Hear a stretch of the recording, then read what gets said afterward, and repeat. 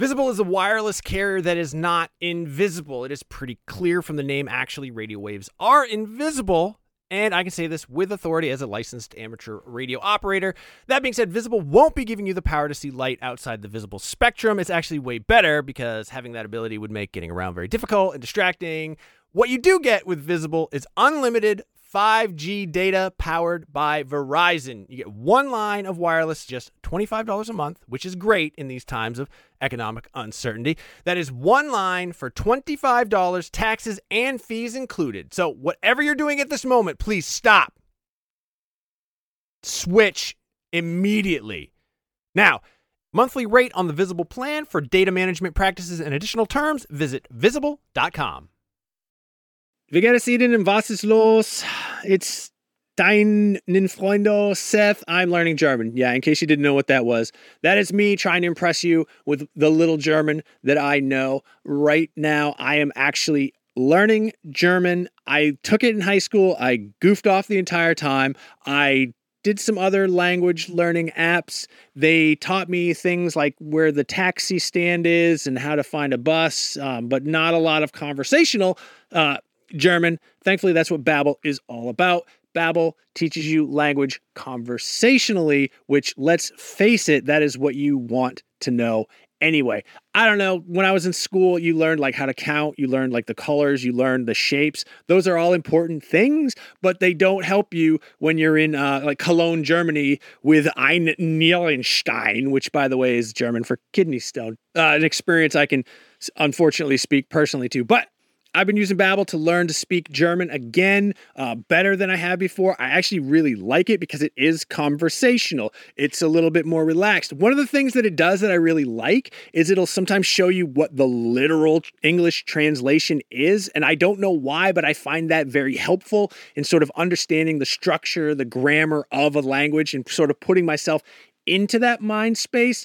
Since I'm only in Germany for Gamescom, which is like a week and a half, I'm not immersed in the German language. I'm not immersed in German culture. So what I do is the second best thing. I'm taking Babbel. Hopefully this year when I go to Germany, I'll be able to impress all the Germans with how much German I know from learning through Babbel.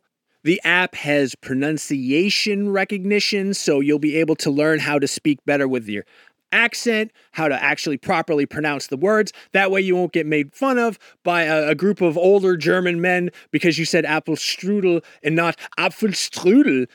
No, it's really cool. I'm going to say right now there is a special limited time deal for our listeners. Right now you can get up to 60% off your Babbel subscription, but only for our listeners, because you guys are the best ones, by the way, at babbel.com/realm. Get 60% off at babbel.com/realm. That is spelled BABBEL.com/realm. Rules and restrictions may apply. Listen. Hello and welcome to Nintendo Voice Chat, IGN's Nintendo podcast. This week we will be talking about Mario Golf Super Rush overview trailer, all of the characters they announced, all of the different modes, and there's just a lot to dissect in there. And we'll also be talking about the really cute but also questionable Skyward Sword amiibo that seems to lock a gameplay mechanic behind its purchase and a lot more, especially some topics that Tom might be very passionate about. I don't know if you can guess what that is, but we'll get to it soon.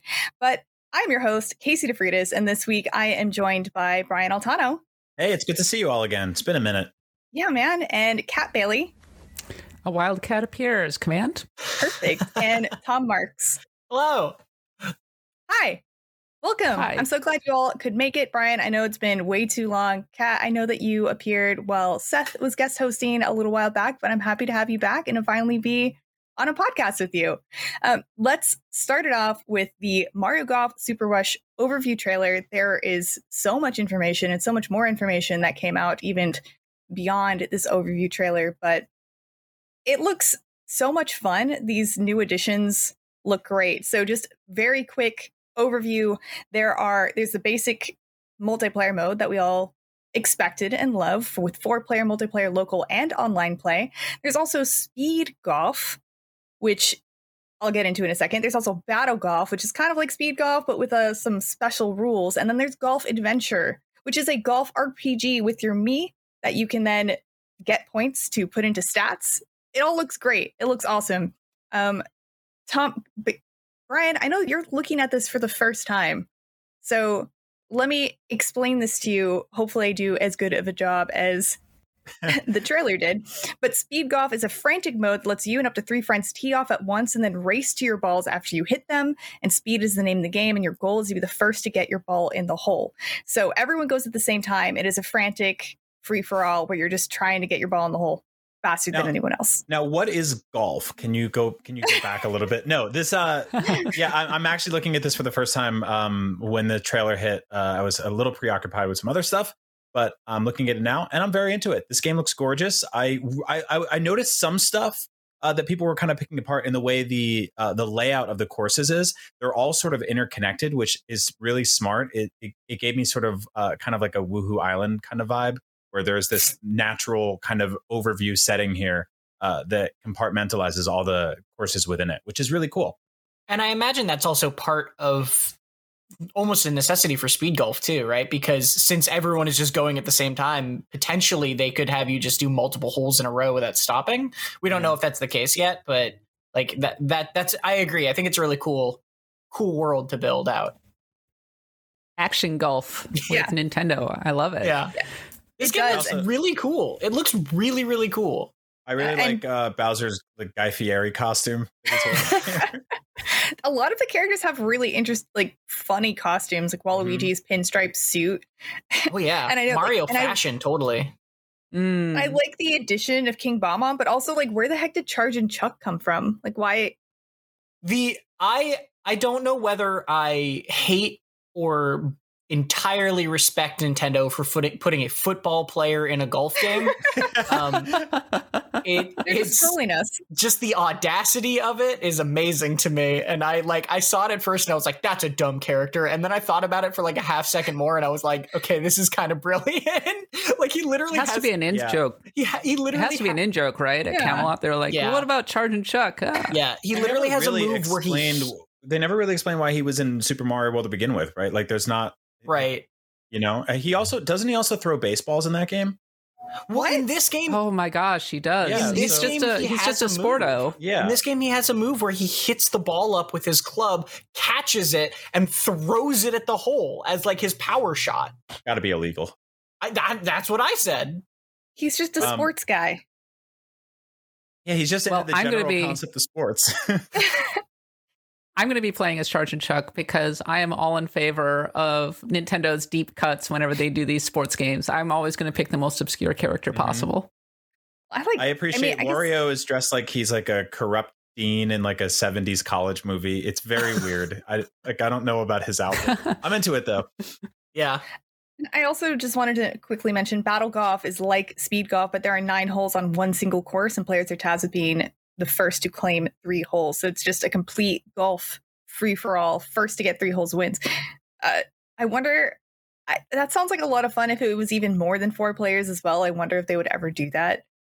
More than 4. But I was also really intrigued by Golf Adventure. So it's not just like a golf tournament. It's you are in a town and you're being tasked to do different activities that have to do with golf. Like, oh, do you think you can get this ball into this big pot?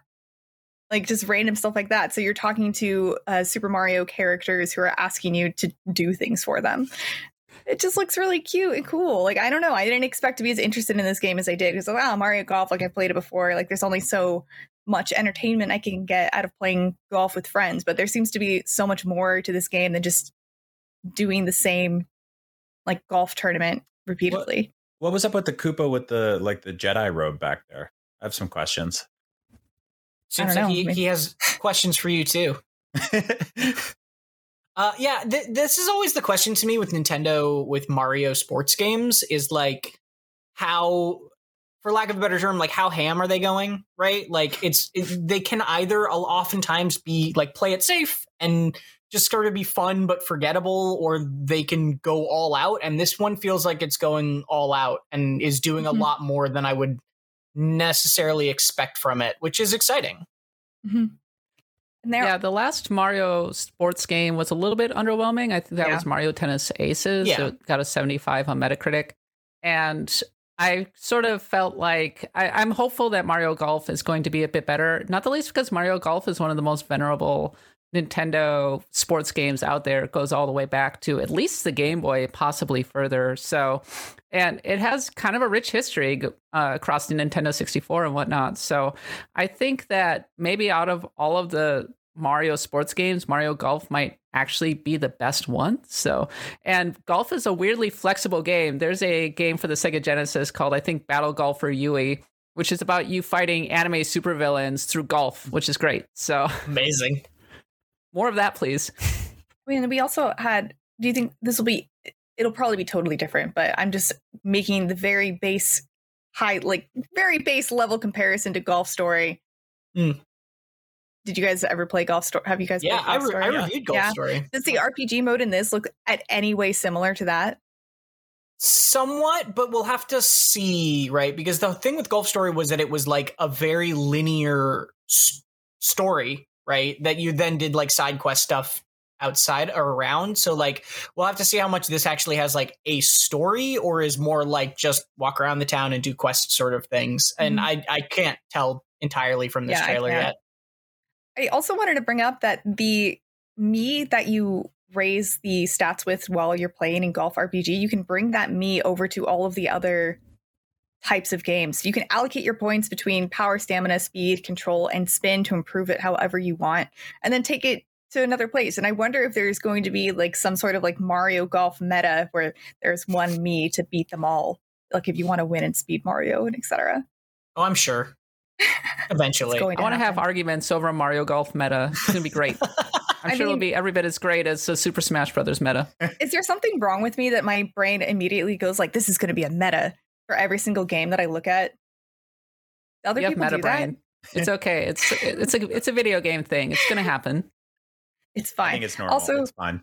Also, we can just have fun with it. It's fine. You don't need a meta. Just play your favorite character, and that's all that matters. I just recently started doing that with Smash, where I'm not picking the best character every time. I'm just like, I'm just going to have fun and use a different character, and it's okay if I don't win every time.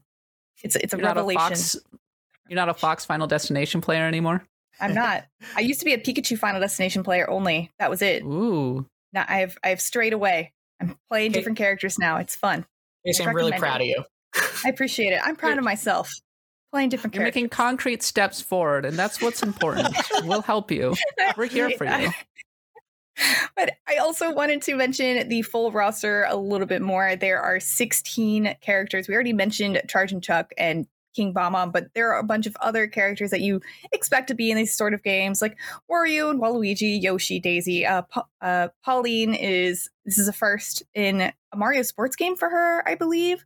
So that's cool. And Logan, our production assistant, also wanted to point out that Mario and Luigi are speed type characters in this game. And usually in sports games, they're always the all around type characters. So that's an interesting step away from what they normally do. And I'm wondering if it's because Nintendo knows that speed characters will have an advantage in the speed and battle modes.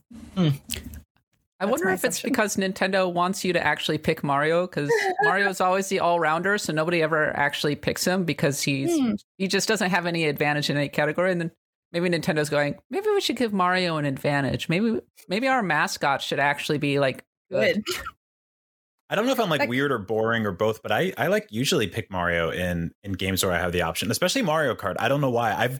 I think I've been playing as Mario for so long that if I switch to somebody else, everything feels off to me. Really? Yeah, I'm boring. I don't know what to tell you. I play as Rob in Smash Brothers, so you know. Oh, that's interesting. That's a cool, interesting pick. I don't know. I never pick Mario. I always pick Yoshi, and in Mario Kart, I pick Toad because he's light, and I could use the Bullet Bill cart in Double Dash. Yeah, I think I like usually Peach, and I like Koopa Troopa. Those are my two. Koopa. I'm a big fan of Koopa too. I usually go for like the Boos or the Koopas or Toad. Those are usually my picks. I'm disappointed Dry Bones isn't in here. I like Dry Bones. Yeah, just a skeleton Koopa. He's spooky. I like him. But I'll go over to King Bob instead because he spawns bombs and landing zones. By the way, they all have different powers that can do stuff, so that might be an impactful decision on you as well as to who you're going to pick. But I think that's about it for the Mario Golf. I wanted to say Super Mario Golf Super Rush. That's not, no. Mario Golf Super Rush overview trailer. I'm sure we're getting more information about this soon. This comes out in late June, very soon, in a little over a month, I believe, maybe less than a month. But I wanted to move on to some other news that at first I was like, oh, cool. And then I was like, wait. And this is the announcement of Skyward Sword Amiibo. So the Legend of Zelda Skyward Sword Amiibo is going to be Zelda and a Loftwing. It is very cute. It looks nice. It is very expensive at $25. And I guess that is to be expected with an Amiibo that is big. And I guess it is technically like 2 figures in one, right? Like you're getting a Zelda and a Loftwing. And it's not... Is it big? I guess it's not big, but since it is 2 characters, right, it's because the base is the regular size as your average Amiibo, right? Yeah. Okay. I guess so, but it's all right. It's expensive. It's going to come out the same day as Legend of Zelda Skyward Sword on July 16th. However, it includes a game mechanic that is not going to be included in the base game without this Amiibo, and you can use it to return to the sky. I feel like without context, this isn't going to make any sense. So if you haven't played Skyward Sword, the game is kind of separated into 2 different places, the sky and the surface.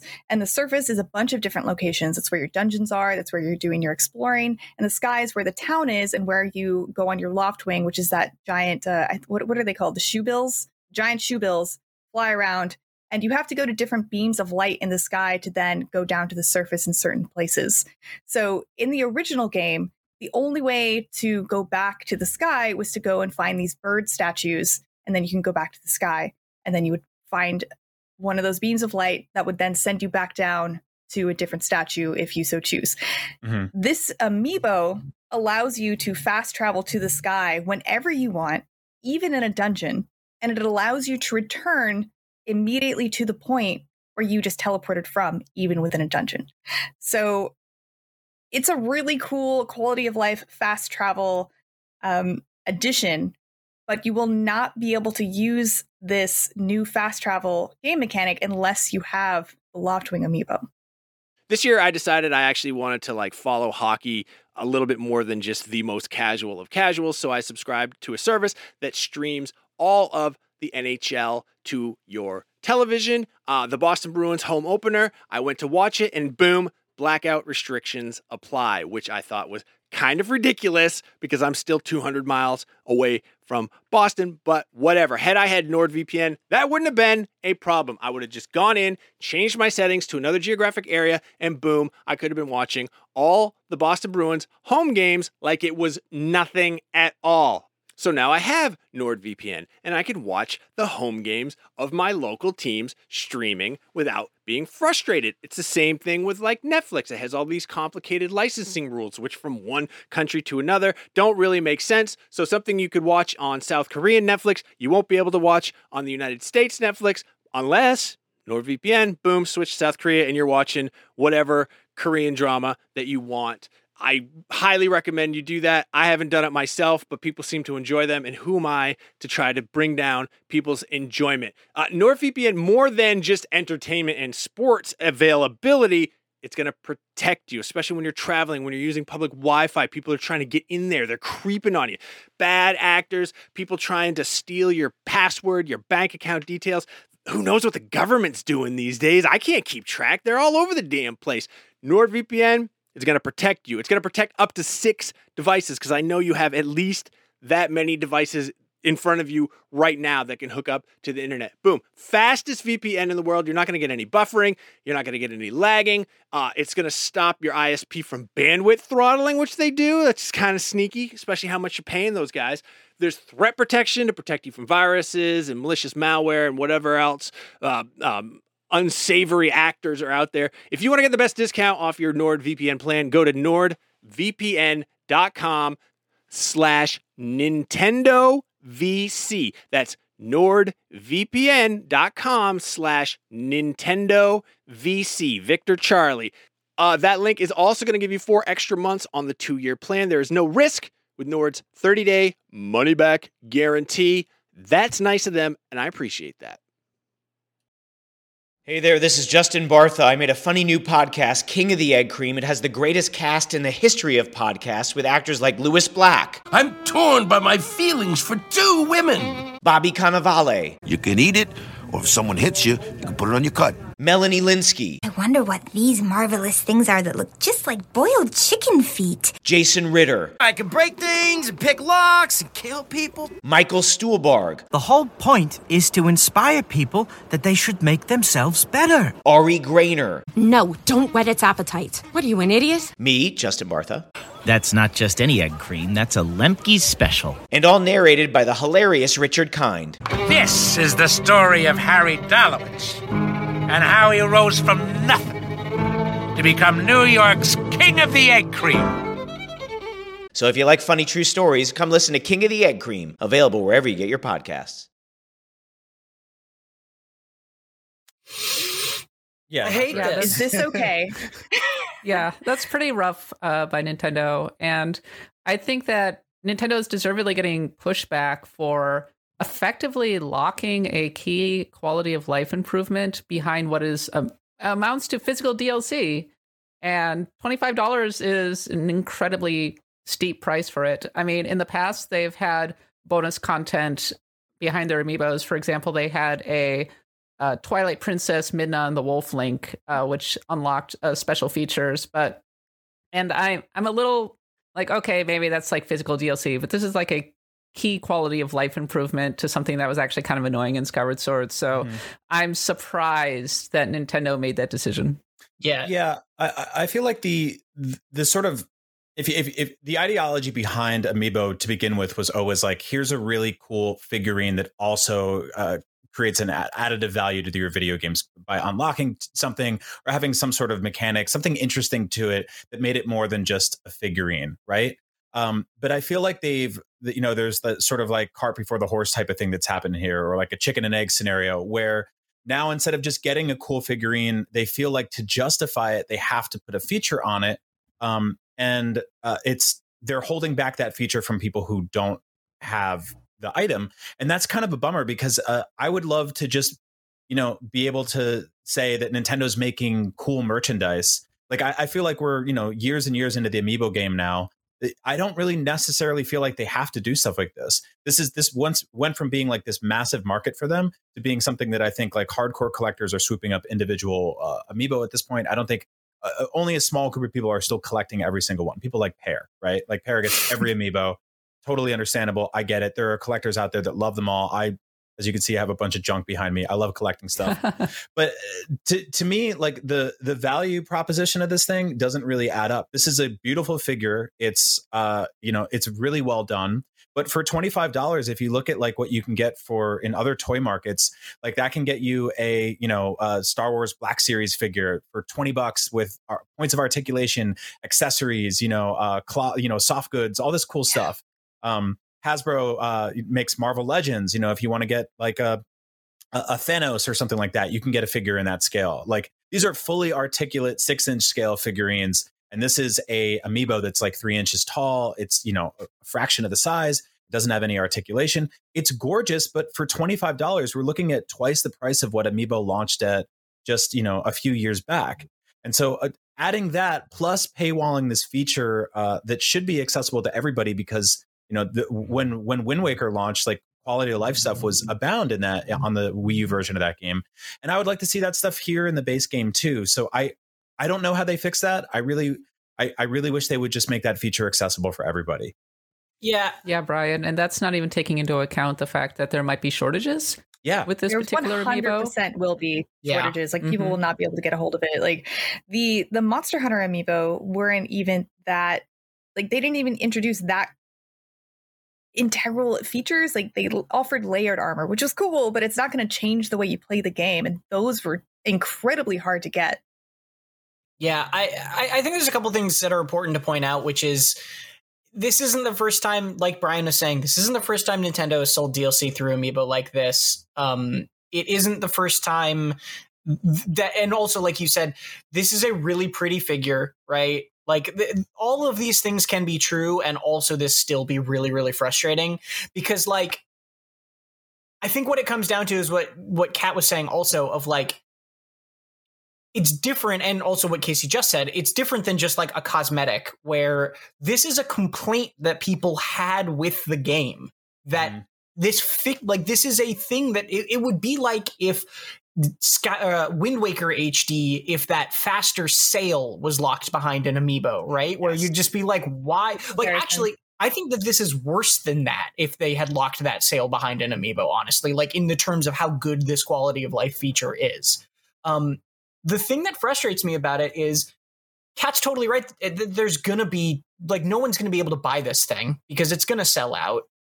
But even if this wasn't tied to a physical thing, even if this was $5 DLC for this feature that you could just download digitally, I'd be furious about this because this is like a basic quality of life feature where you're already adding basic quality of life features to this game. So why are you cutting this one out to sell it? Like, I just don't get the logic behind that at all. And I think that very clearly Nintendo, just like you were saying, Brian, is looking to add value to these things. And in this case, overstepped. Yeah, Tom. And I think that, well, a couple points. First, this is my conspiracy theory hat. I think that Nintendo is looking at the potential sales of Skyward Sword HD and going, we really need to get as much money out of this as humanly possible. And so they made this decision to try and, quote unquote, add value to the Amiibo so that they can potentially get more revenue off this game that, let's be totally honest, Skyward Sword isn't the most popular Zelda and isn't generating a huge amount of excitement. Maybe I'm sure the Skyward Sword fans are going to come in and yell at me a whole bunch for saying this thing, but that's just my personal opinion. I mean, I'm a big Skyward Sword apologist, and I don't think you're wrong. Right, yeah. And the second thing is, we decided collectively a while ago that we can kind of deal with DLC and paywalled features if it's cosmetic. But when you start putting gameplay features behind a paywall, that becomes a big problem. And the connection that I would draw is actually to when EA was putting character progression behind loot boxes and that kind of thing. And frankly, if this were EA, if EA were releasing a little figure that had a key quality of life improvement to, say, one of their Star Wars games, they would be just freaking excoriated. This would be a major blow up for like a solid week. So Nintendo, in its own weird way, is getting a little bit of a pass for what I think is actually kind of unacceptable. Yeah, I completely agree there. I was going to say too, Skyward Sword HD it is a portable game. I mean, it's a Switch game, right? But this is a game that you theoretically should be able to bring everywhere. So also having this feature locked behind a piece of plastic, I don't know if that's something you're going to have to repeatedly scan or bring with you everywhere. I didn't even think about that because I think you do have to repeat. I think you have to scan it every time you go up and every time you go back. So I did not even think about that. Yeah, and to me, it's like, it's also, if you think about, I brought up Wind Waker HD. When it came to Wii U, there was like a special collector's edition version of it where you could get like a Ganon figure. That wasn't an Amiibo because Amiibo wasn't really a thing back then, or at least I don't believe it was. And so they're capable of making just figures. They can just make a statue or a toy. And I wish they had done that here, because instead you have this thing that has to be Amiibo, and so it has to have this functionality. It's also, you look at the value proposition of this. When this game originally launched, Skyward Sword launched bundled with a Wii Motion Plus controller and a soundtrack CD.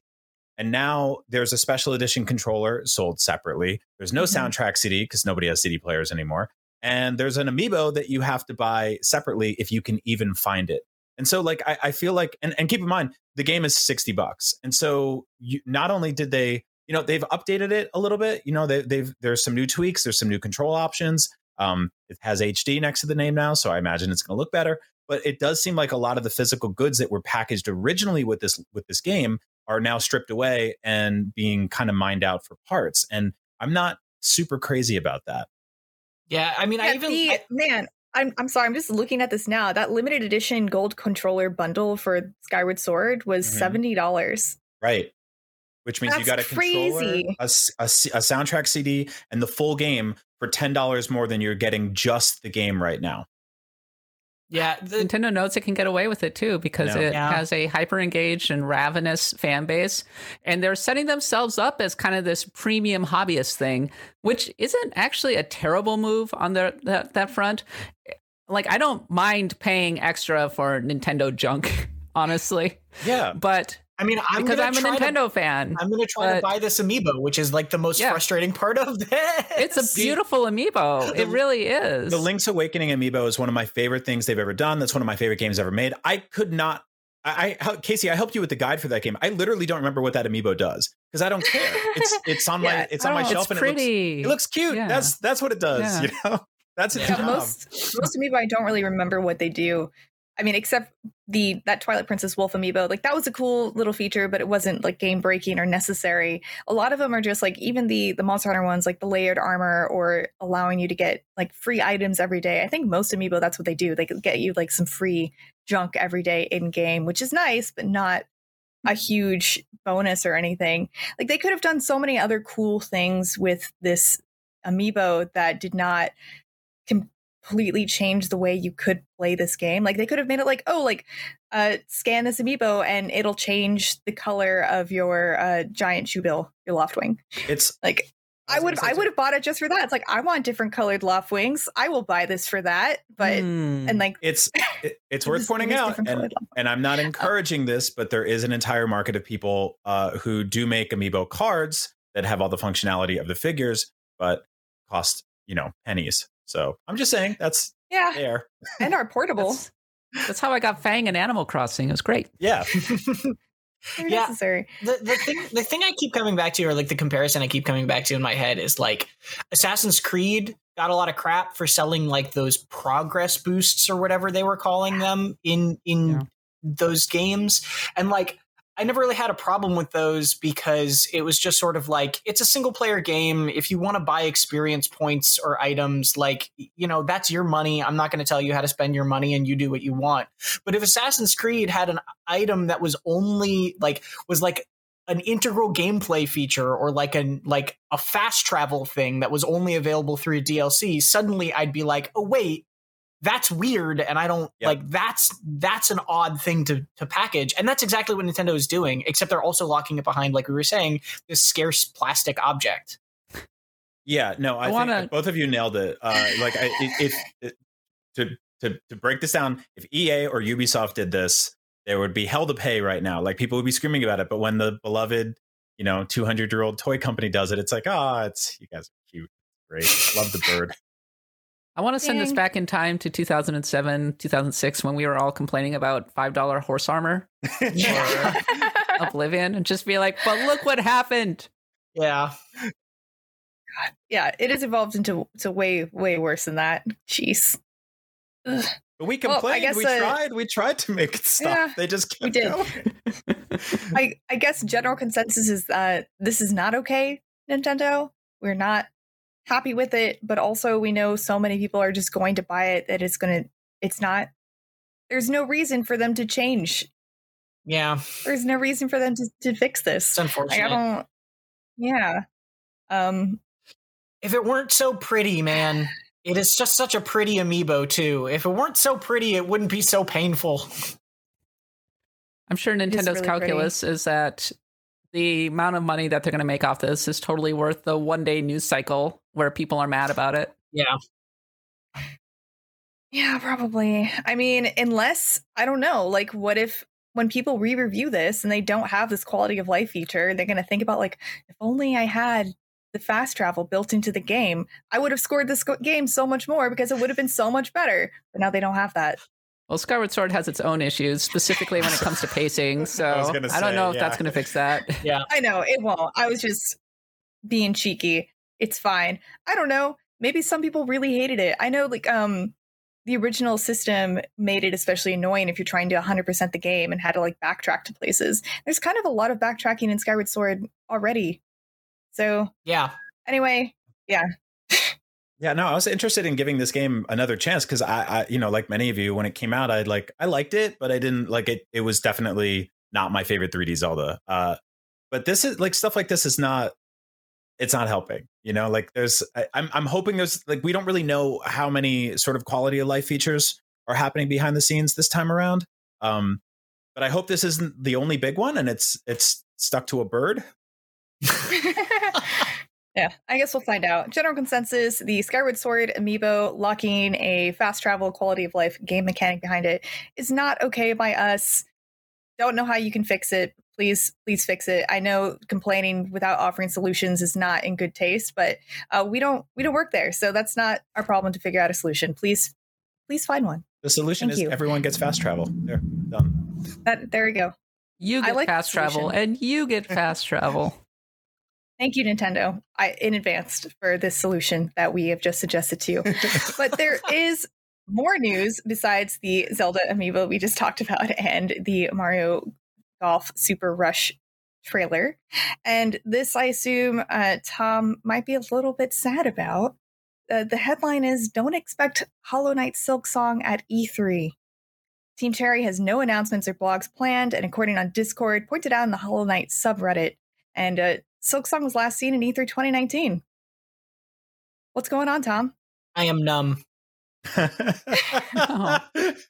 No, so this is disappointing. It's disappointing to hear this isn't going to be at E3. It is not entirely unexpected, and it's not like a devastating blow to me, because the way Team Cherry operates, and we've always known this about this development team, is they like to keep their heads down until they have something to actually talk about and show. It's a small team, right? Like the team that did all the art and coding, I believe, for the first game was 2 people, and like since then they've hired a third, right? Like it is not.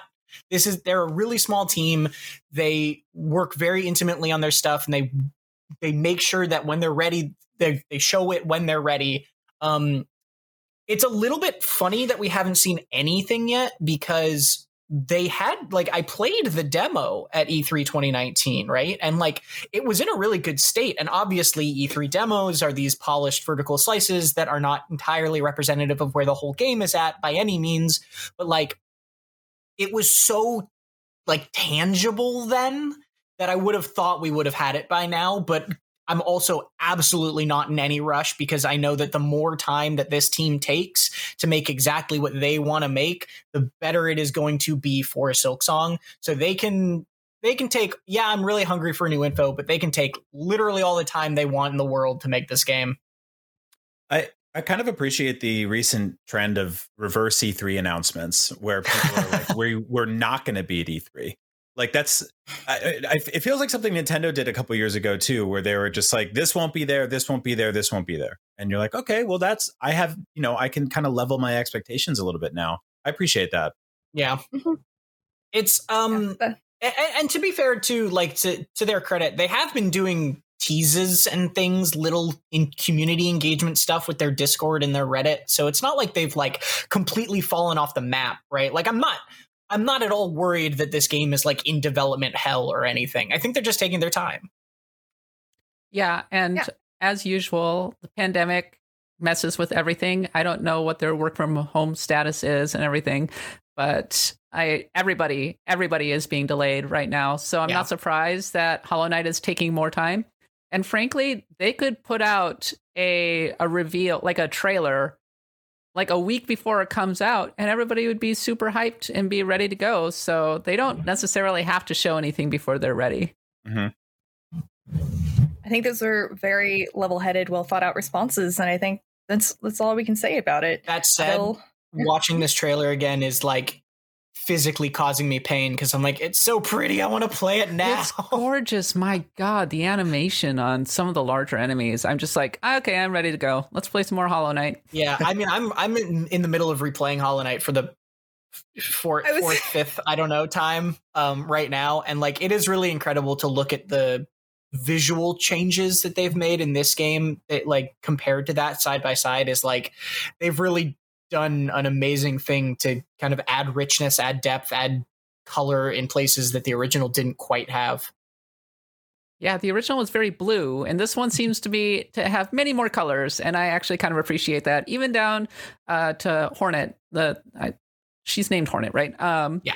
with the with a little bit of red as opposed to black. I think that helps a lot. Yeah, it looks beautiful. It looks great. And I am so excited for both of you. Tom, I was going to recommend that you start replaying it just to get used to it again before to hold you over, but you're already doing it. So oh yeah. Way ahead. I don't know what else I would have expected. So yeah, that's slightly disappointing, but like they said, we'll see Hollow Knight Silksong when Team Cherry is ready, and then it'll be beautiful and wonderful and fantastic regardless. But available not right now, but soon. These games are going to come out on May 26th. There are new Nintendo Switch Online games have been announced, and this collection will surge the number of games over 100. Man, that was a weird way to say that. There will be more than 100 classic games available through the Nintendo Switch Online subscription, which is a lot. And the games coming on May 26th include a bunch of Super Nintendo games, including Super Baseball Simulator 1.0 or 1000. One of those. Caveman Ninja, which is also known as Joe and Mac, Magical Drop 2, Spanky's Quest, and on the NES, we have Ninja Jajamaru-kun. And Kat, I know that you are specifically excited about a few of these games. Yeah, I'm really excited about Magical Drop 2 because one of the things that I really enjoyed about the Super Nintendo version in particular is that we've been getting a lot of random import puzzle games. Like we got Puyo Puyo, we got another game. I can never remember its name, honestly, but I actually play those games a lot. They're really beautiful on the Super Nintendo. They weren't easy to obtain back in the day. And I think that's just a huge value add. Traditionally, Magical Drop 2 has been more of a Neo Geo puzzler, but it's also very good on the Super Nintendo. It never came out here. There was some discussion online because apparently this was fan translated, but this is not a fan translation. This is an official Western release, so it's a little bit of a underrated ad, but I think it's great. The rest of the games that are coming out, Spanky's Quest is interesting because it's from Natsume. I don't know a huge amount about it, but it has a small fan base. And then Joe and Mac, there's been like some groundswell for a reboot of it. I think that it's a bit of a 16-bit artifact, but and honestly, I thought it was already out, but so goes. Out of all of these, different Caveman game got added. But out of all of these, Magical Drop 2 is definitely the one that I'm most excited about. But of course, all the discourse on Twitter, as soon as all of these games got announced, was where's Earthbound? And I didn't realize that Earthbound on SNES Online was such a conversation until it was actually literally trending on Twitter. So, and I mean, I would love to have it on the SNES Online, but I think it speaks to a kind of a deeper thing of people want games that they recognize and maybe not the extremely deep cuts that Nintendo routinely releases on Nintendo Switch Online. Mm-hmm. It's on the SNES Classic, right? It is, yes. Yeah, so I think that's probably where that conversation came from, because it's like they're like, if it's there, then why isn't it here? Which, I guess I'm kind of sympathetic with, but I think you're totally right. Like for me, this has been an interesting experiment for them to bring weirder, deeper cut games to the Switch that I probably wouldn't have ever thought of playing. Whereas like the SNES Classic was, here is the definitive legacy of the system, or as close as we can get to approximating that, with some help from some third parties. But either way, like this feels more like it's hovering around where Virtual Console used to get close to, which is bringing in a bunch of third parties to do stuff that we probably forgot about. That system or that era saw a lot more support, and it's cool to see them slowly but surely reaching that again. Although it's different this time. You're not buying them piecemeal. They keep adding more value to this thing. So yeah, I'd love Earthbound. I feel like no matter what they do, no matter what they add, people are going to keep asking for it. So they can't win until they add that. Yeah, I'm into it, honestly. Go ahead, Tom. Well, Earthbound was one that they also added to the Wii U Virtual Console, right? And when they added it to the Virtual Console, everyone was like very excited that they did have that. So I think that it is also one of those ones that like, it's one of those instances with the Virtual Console being not existing anymore, where we're like, well, we had it before. Can we have it again, please? Like, people are missing that it's gone. I loved Joe and Mac when I was a kid. I played a ton of Joe and Mac. And then also I didn't know that I played Spanky's Quest until I just was watching this trailer again, and I was like, I remember that monkey bouncing balls fighting an apple. I did that. Yeah. When it comes to realize... you go ahead, Kat. When it comes to Earthbound, it's always been kind of a weird situation for Nintendo because back in the days of the Wii, everybody was wanting it for Virtual Console, and it just would not come out. It would not come out. Would not come out. Finally, it came out on the Wii U. People were very happy. It eventually made it to the 3DS and the SNES Classic, but Nintendo's always so weirdly cagey about Mother and Earthbound and those kinds of games. And I don't know if it's a licensing thing or what, but yeah. Wait, can I do something mean? Yeah. Are you just gonna Earthbound? Wait, it's out of focus, but it's there, I promise. Earthbound on Switch. Oh my god. Oh, there you go. All right.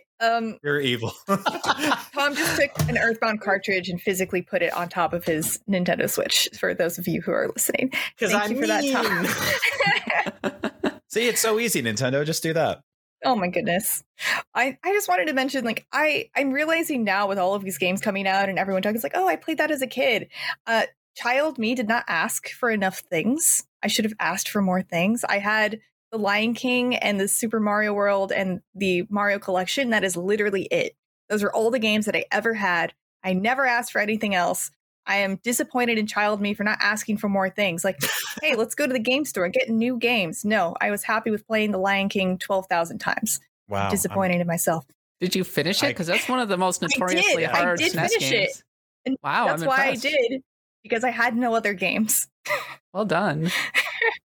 But Meanwhile, I'm the weirdo over here being like, why don't they add Bob or Plock to the Nintendo Online? Like, I don't.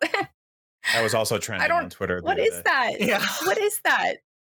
Bob is one where you're like a robot going through, like, it's like a side-scrolling platformer shooter that is one of my favorite classic, probably not very good Super Nintendo games that I just remember from my childhood. And then Plock is a game about a guy who his hands and legs are disconnected from his body and his underwear is stolen. And so he has to go on a journey across the world to find his flag, the flag in front of his house, and the underwear is never mind. And it's like a platformer where you can throw your arms and legs and like then they can get taken from you. And so like if you just are like missing your legs, you're just kind of like bouncing along as a body. It's like a very weird game, but it's actually really fun. Or I remember it being very fun. Sure, that's not a body horror.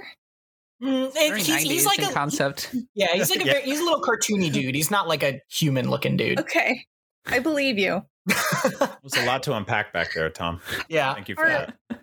So I guess my question is, like, now that there will be more than 100 classic games on the Nintendo Switch Online classic games system, are you taking advantage of everything that it's offering?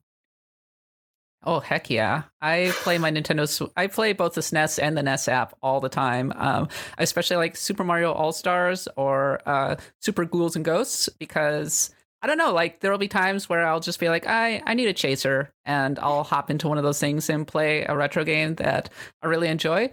Unfortunately, I'm like one of the two people I know who actually do play those apps on a super regular basis. This is strictly secondhand, but my understanding is that not a lot of people actually play games on those, which is really disappointing because it makes me worry at times that Nintendo will just get bored and give up.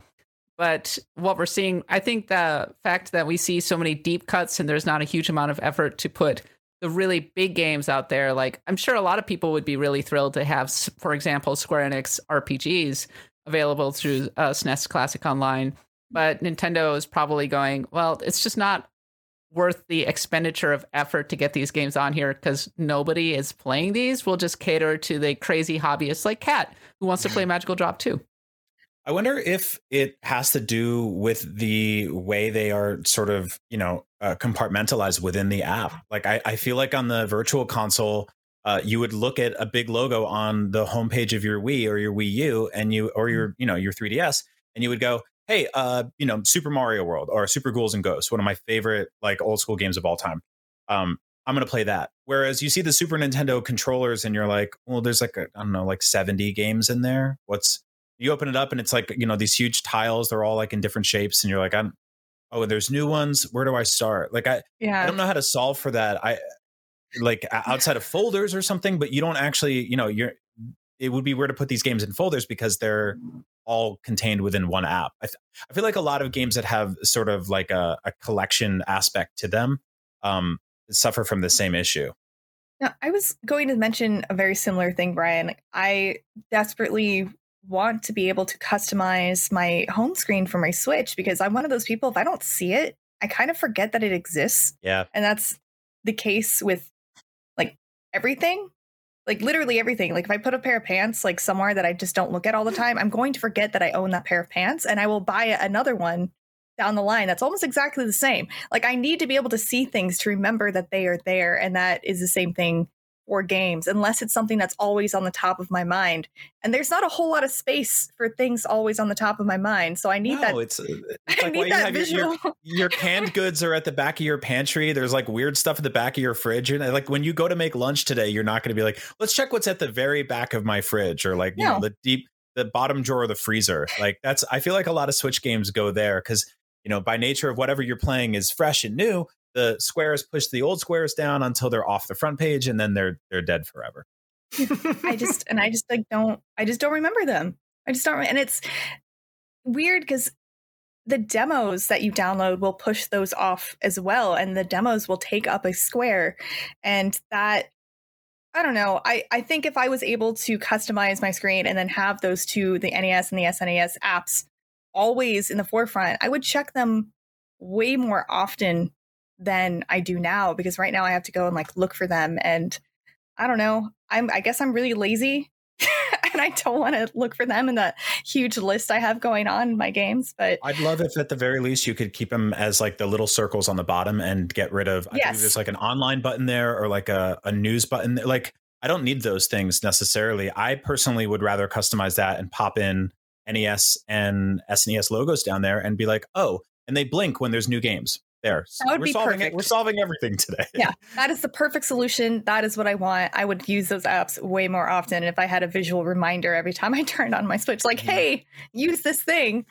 I think that would be really helpful if you could have a direct shortcut to a game that you want on your actual lineup of games. So instead of having to click into the Super Nintendo app, I could, for example, put Super Metroid just right there on the screen, right next to Breath of the Wild, so it doesn't feel as compartmentalized. And I think that would help the visibility issue a lot, because I agree, it is a real out of sight, out of mind issue. I use my SNES app all the time, so it's always like right there for me. But I know for a lot of people that simply isn't the case.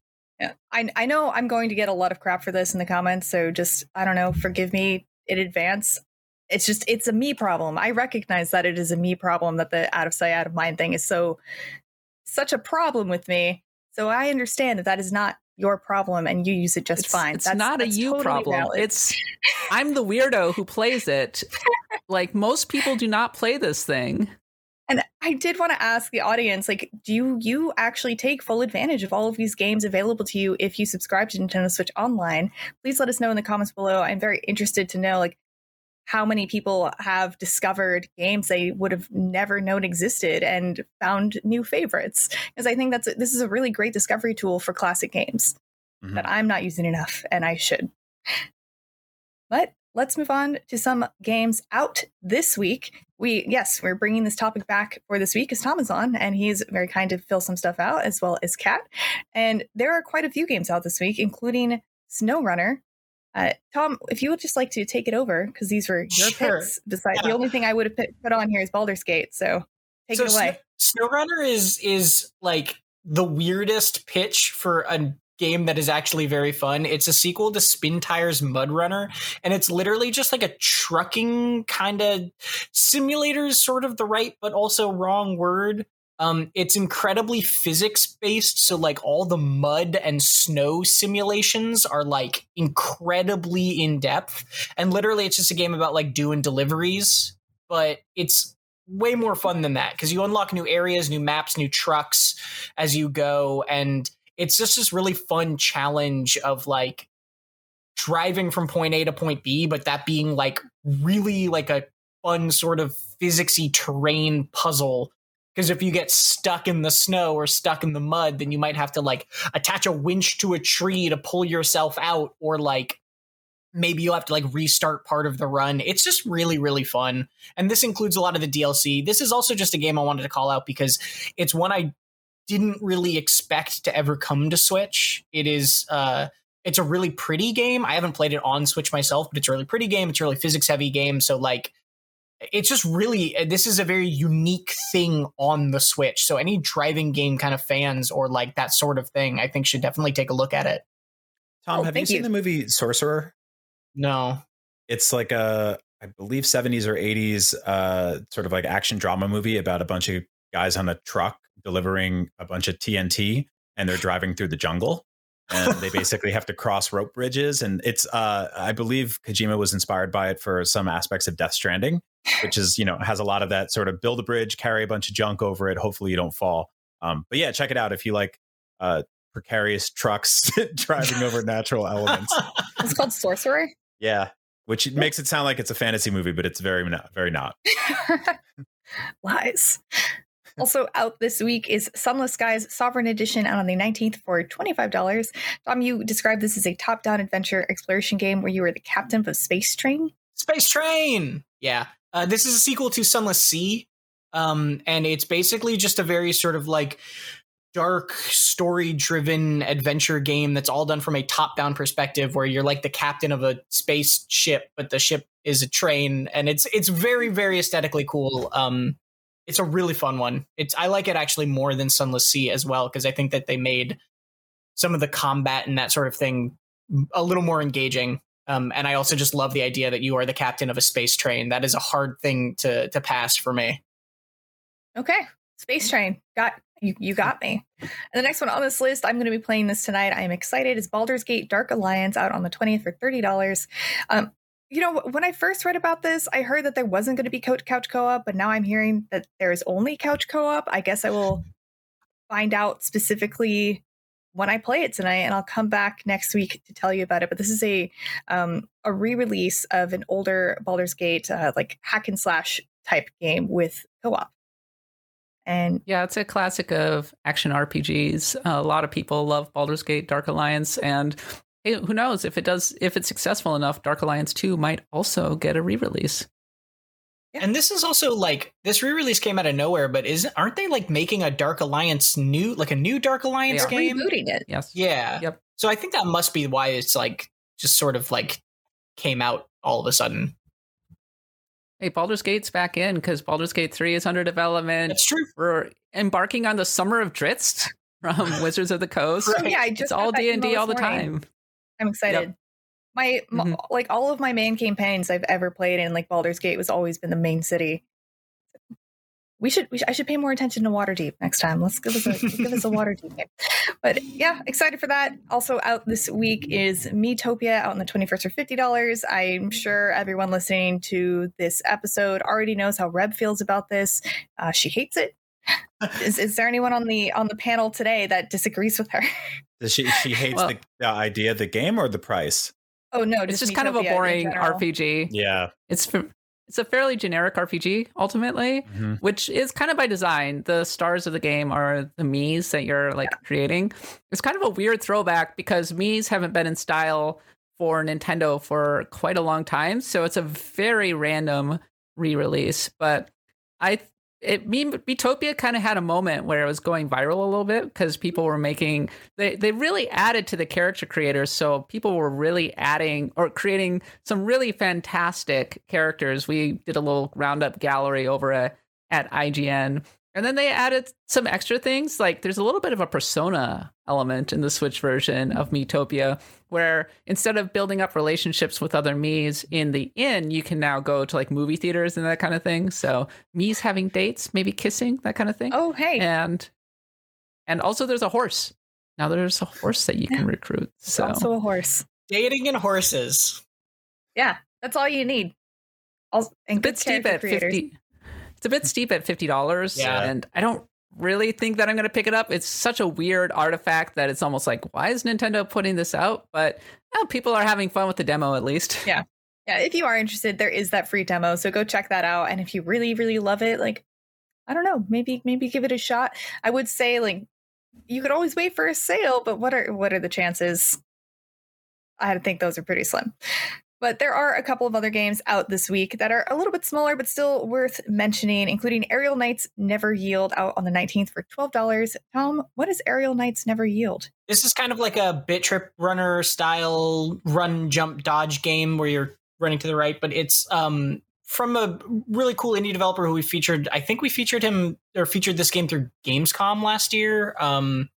Then it just like is a really great style. It's got a great soundtrack. It's just a very cool looking one of those. I haven't had a chance to play it myself yet, though. And what about Layers of Fear 2 out on the 20th for $30, which is today? I don't like spooky games, so this is one I have not played, but this came out in, I believe, 2019 and is a pretty well-liked scary horror adventure type game. Mm-hmm. I played this one. I liked it. I love spooky games, so I'm weird, but I'm into it. Hopefully the Switch port runs well. I haven't checked yet. Oh. And last on this list is Rise of the Slime. I actually heard some people talking about this in the Nintendo Voice Chat podcast forums on Facebook. Please join if you're interested.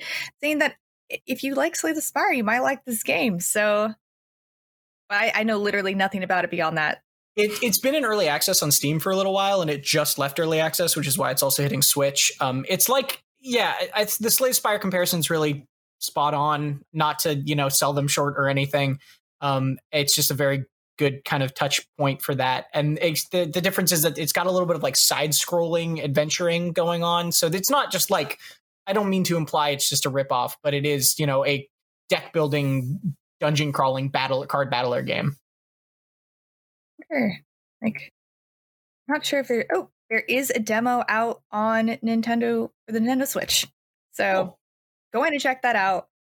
For sure. And those are all the games we thought were worth mentioning that are out this week. Those games were SnowRunner, Sunless Skies Sovereign Edition, Baldur's Gate Dark Alliance, Miitopia, Aerial Knights Never Yield, Layers of Fear 2, and Rise of the Slime.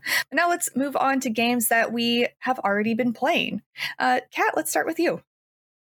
Well, I've been playing Famicom Detective Club. I just started it up last night. And ultimately, it's a fairly simple visual novel that harkens back to the days of the NES.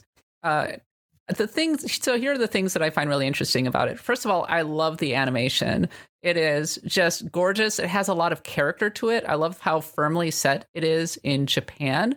And when I compare it to other visual novels, it just really leaps out. And just having the characters doing things and seeing the like nicely kind of lush watercolor animations in the background, it's really great. And I just want to just kind of settle in and play this wonderful little visual novel. And it's a throwback to the days of the NES in the sense that I remember reading import columns on like Nintendo Power, and they would often highlight games like Famicom Detective Club because the idea of having a visual novel on the NES was a really foreign concept to a lot of Americans.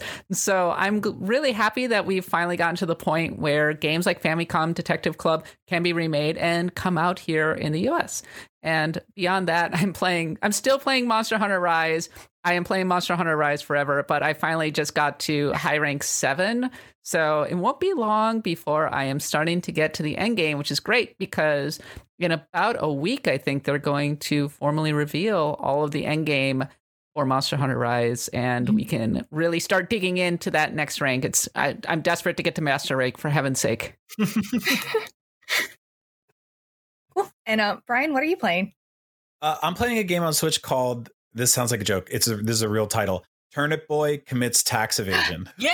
Oh, how is it? I've been looking at it forever. I just beat that over the weekend, actually. Yeah. Isn't it adorable? It is sort of like a bite-sized sort of a little hack and slashy, but kind of more Zelda-like. It's got some sort of environmental puzzles. You go around this bizarre town and just kind of talk to weird strangers. Most of them are variations of different talking vegetables. You get obtuse weapons and do weird quests and fight bosses like pigs and stuff like that. It's really, really cute. I don't really know what to make of it. I don't know how this game came together. It has one of the most sort of bizarre titles I've ever like. It's almost like they specifically were like, how do we make this title confusing? But yeah, it is about a turnip that commits tax fraud and has to, basically bring a town together, solve a bunch of mysteries and do puzzles, and I think continue to commit tax evasion as he goes on. So yeah, this is a fun little game. You can probably finish it in a few hours. If you're looking for sort of like something to kind of scratch that 2D top-down Zelda itch, this will do it for you. The pixel art's fun. I'm not crazy about the music, and I feel like really? I'm not really. Some of it's really good. Some of it's like very lo-fi hip hop, but some of it's a little bizarre for me. But yeah, all in all, like this is a very like awesome little surprise. I was not expecting to like this game so much. So check it out. Yeah, I can agree. I talked about it a little bit last week, but I really enjoyed it, and I finished it. I actually went back and finished it. Usually a lot of times when I play a game just to check it out and see how it is, I don't finish games, but I went back and finished it all on my own time. Just like I had free time. I'm like, you know what? I'm going to finish Turnip Boy. And I did. And the second to last boss was actually really hard, but I did it. And yeah, I don't know. It was good. I recommend it. It was very funny. I laughed out loud many, many times. Mm-hmm. Brian, have you been playing anything else? No, just Resident Evil 8. For like the third or fourth time. I really like that cool. Love the werewolves and everything. Good time. Go play it if you have the options to do that. Tom, what have you been playing? I've been jumping around to a lot of non-Nintendo stuff. Obviously, I said I was playing Hollow Knight, but I'm playing that on PS5 just because it's a platform I have not played Hollow Knight on yet, of which I am running out of those. So figured why not? I'm also playing through Mass Effect Legendary Edition, which is also not on Switch. I'm playing through Persona 5 Royal, which is also, to everybody's chagrin, not on Switch. And I'm dipping into Monster Hunter Rise occasionally, but I kind of did all the stuff that came in the last update and like hit another wall and was like, all right, I'll come back to this when the next thing comes out at the end of this month. But one thing I did want to kind of report on, which isn't on Switch yet, is Getsu Fumiden came out on PC in early access, which is the new Konami game that they revealed in that recent Switch like showcase. So they revealed this in a Nintendo showcase, but it's out. I think they said it's going to be in early access for like a year, and it's a follow-up to an NES game. It's like a successor sequel sort of blend of a thing. And it's like a roguelite kind of like Dead Cells style platformer combat game with just this beautiful art style. I haven't played a ton of it yet. I'm still early on, but it seems pretty cool so far. Like it's really, really pretty. It's very challenging. It feels pretty good to play. It seems like it's got a lot of really cool sort of aspects to it. Little rough around the edges, especially in some of the sort of tutorialization and some of the menu stuff. Definitely has some rough edges here and there, but it is an early access game. And I'm just sort of excited to see where this goes, and I'm excited to see it eventually come to the Switch, because it's just like it's really unexpected, I guess, is the thing that I took away from it more than anything else. Yeah, what an interesting deep cut from Konami. I kind of love that it's come around, and I was never expecting a game like this to come out, but man, I'm watching the trailer right now, and this game looks really, really good. Is it every bit as good in action when you're actually playing it as it looks in the trailer? It feels really the controls that, like, for your actual controls, just feel really, really good. Like, they actually does, like, the dodge feels nice, the jumping, the combat feels fine.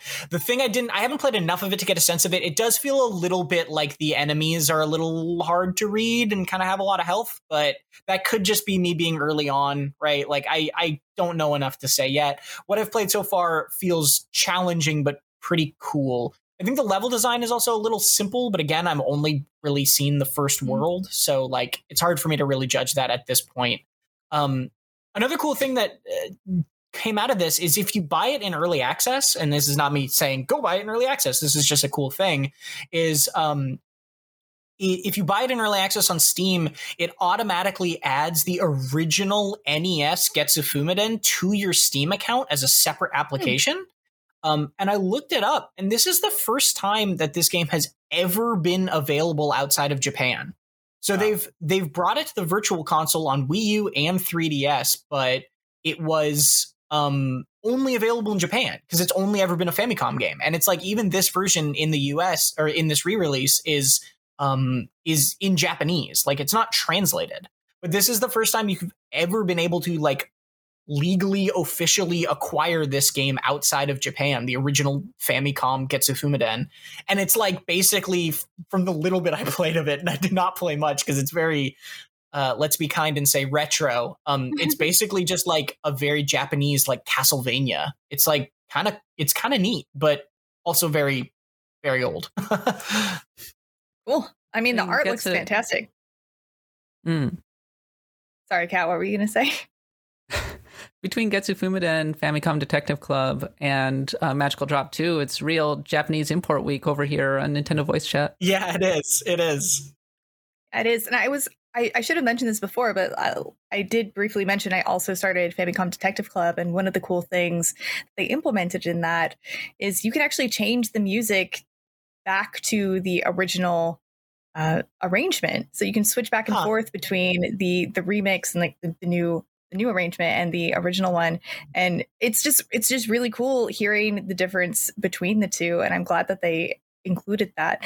And they did not do English voice actors, but everything is voice acted in Japanese. And I think it might be interesting if you were trying to learn Japanese to play this game and try and like use the translation and the text while playing it to kind of like help bolster your language skills. Might be interesting. But I thought the writing was really interesting and it was kind of fun. There's not a whole lot of like gamification in this novel in my opinion. It's kind of a lot of just, it will go by a lot more smoothly if you put some thought into your options, but if you just keep picking stuff at random, you'll eventually be able to move on. But the story is really interesting. I've also been playing Monster Hunter Rise, as Kat and Tom have said, but I haven't finished the last update's content, and I really need to do that before we get to the new content again. I just haven't had a lot. I've still been working on Pokemon Snap Wiki. There's just seems to be an endless amount of stuff, and I've been replaying the same missions, the same courses over and over and over again. And man, I'm really tired of trying to get Pokemon to do particular things by doing skill shots with things that are not meant to be skill shots. Like, imagine playing Call of Duty and trying to get headshots with a ball that is floaty, and also you're on a moving object, and also it changes into a curveball or not a curveball at any moment, but you can't control any of that. You just kind of have to like hope it goes where you want it to go. Well, that sounds really intense. I play a lot of MLB The Show, and I do challenges where they'll be like, hit 3 home runs in one game. And I'll be like, yeah, good luck with that. Yeah. So I kind of feel it when you're like kind of struggling to hit those very specific requirements that are not that easy to get. Yeah. And I'm not saying it's the hardest game in the world. It really isn't that hard. It's just mildly annoying when you're trying to do a specific thing and get a specific shot for a wiki and then have to redo it a million times to get something good. But anyway, those are the games that we were playing. We talked about Famicom Detective Club, Getsu Fumiden, Hollow Knight, Mass Effect, Persona 5 Royal, Monster Hunter Rise, and Turnip Boy Commits Taxon.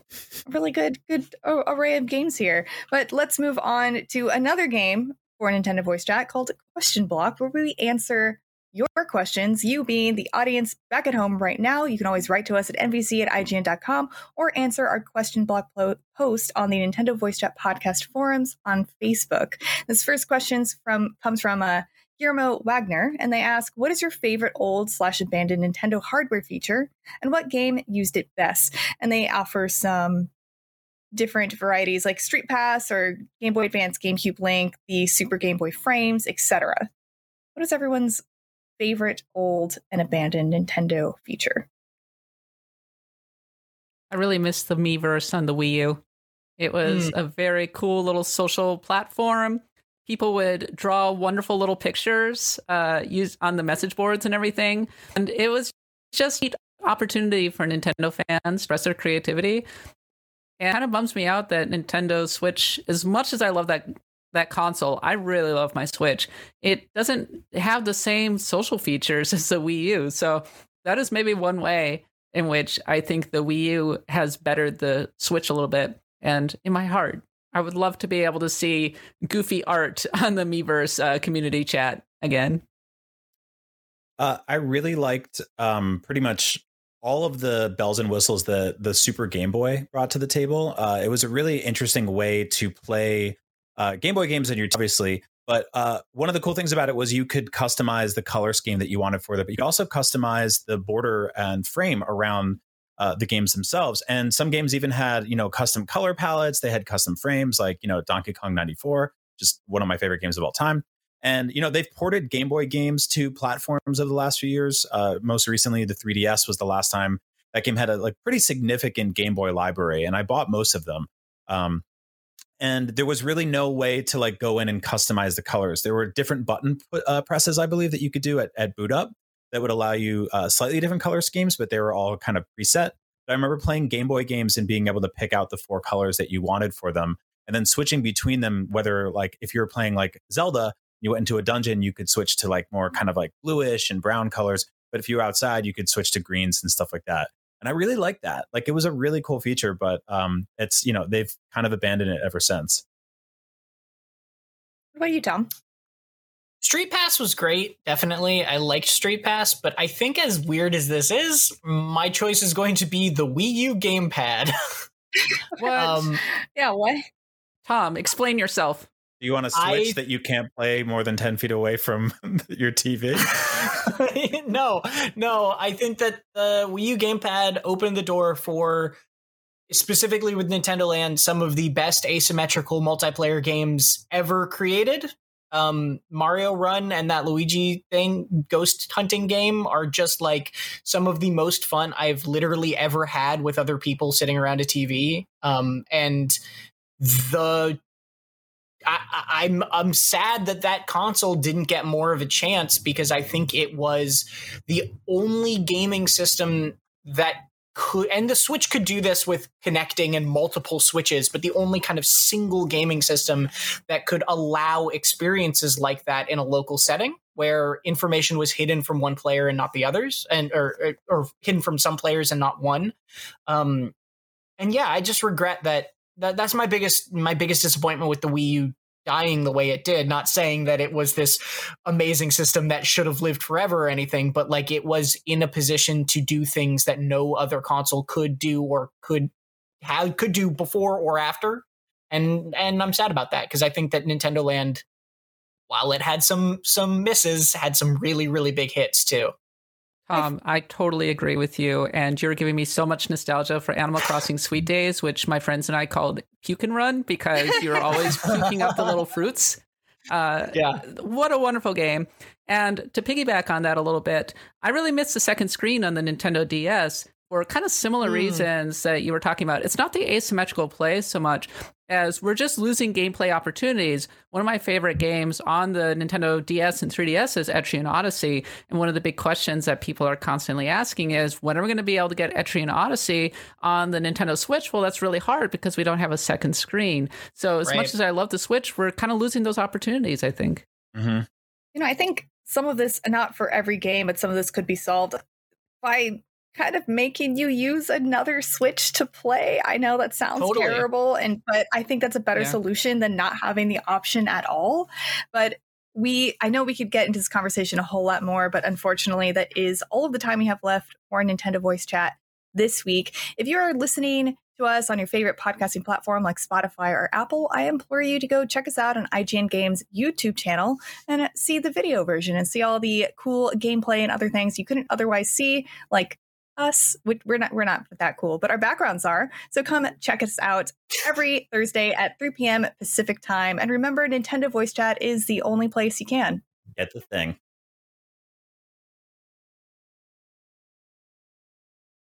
Hey there, it's Rachel Ballinger, and I am extremely excited to invite you to Rachel Uncensored. It's my podcast where I sit down and get real with my friends and celebrity guests, where we talk about all sorts of topics. And sometimes we might be under the influence when we do so. We cover things from personal stories to hot button issues. And it's the only place on the internet you can find an uncensored version of me. It's a side of me that you might not have seen before because it's not the most family or brand friendly. But don't worry, I'm still sort of slightly a decent human being. If you're intrigued, then make sure you check it out. New episodes drop every Wednesday. You can find it on Apple Podcasts, Spotify, or wherever you listen to podcasts.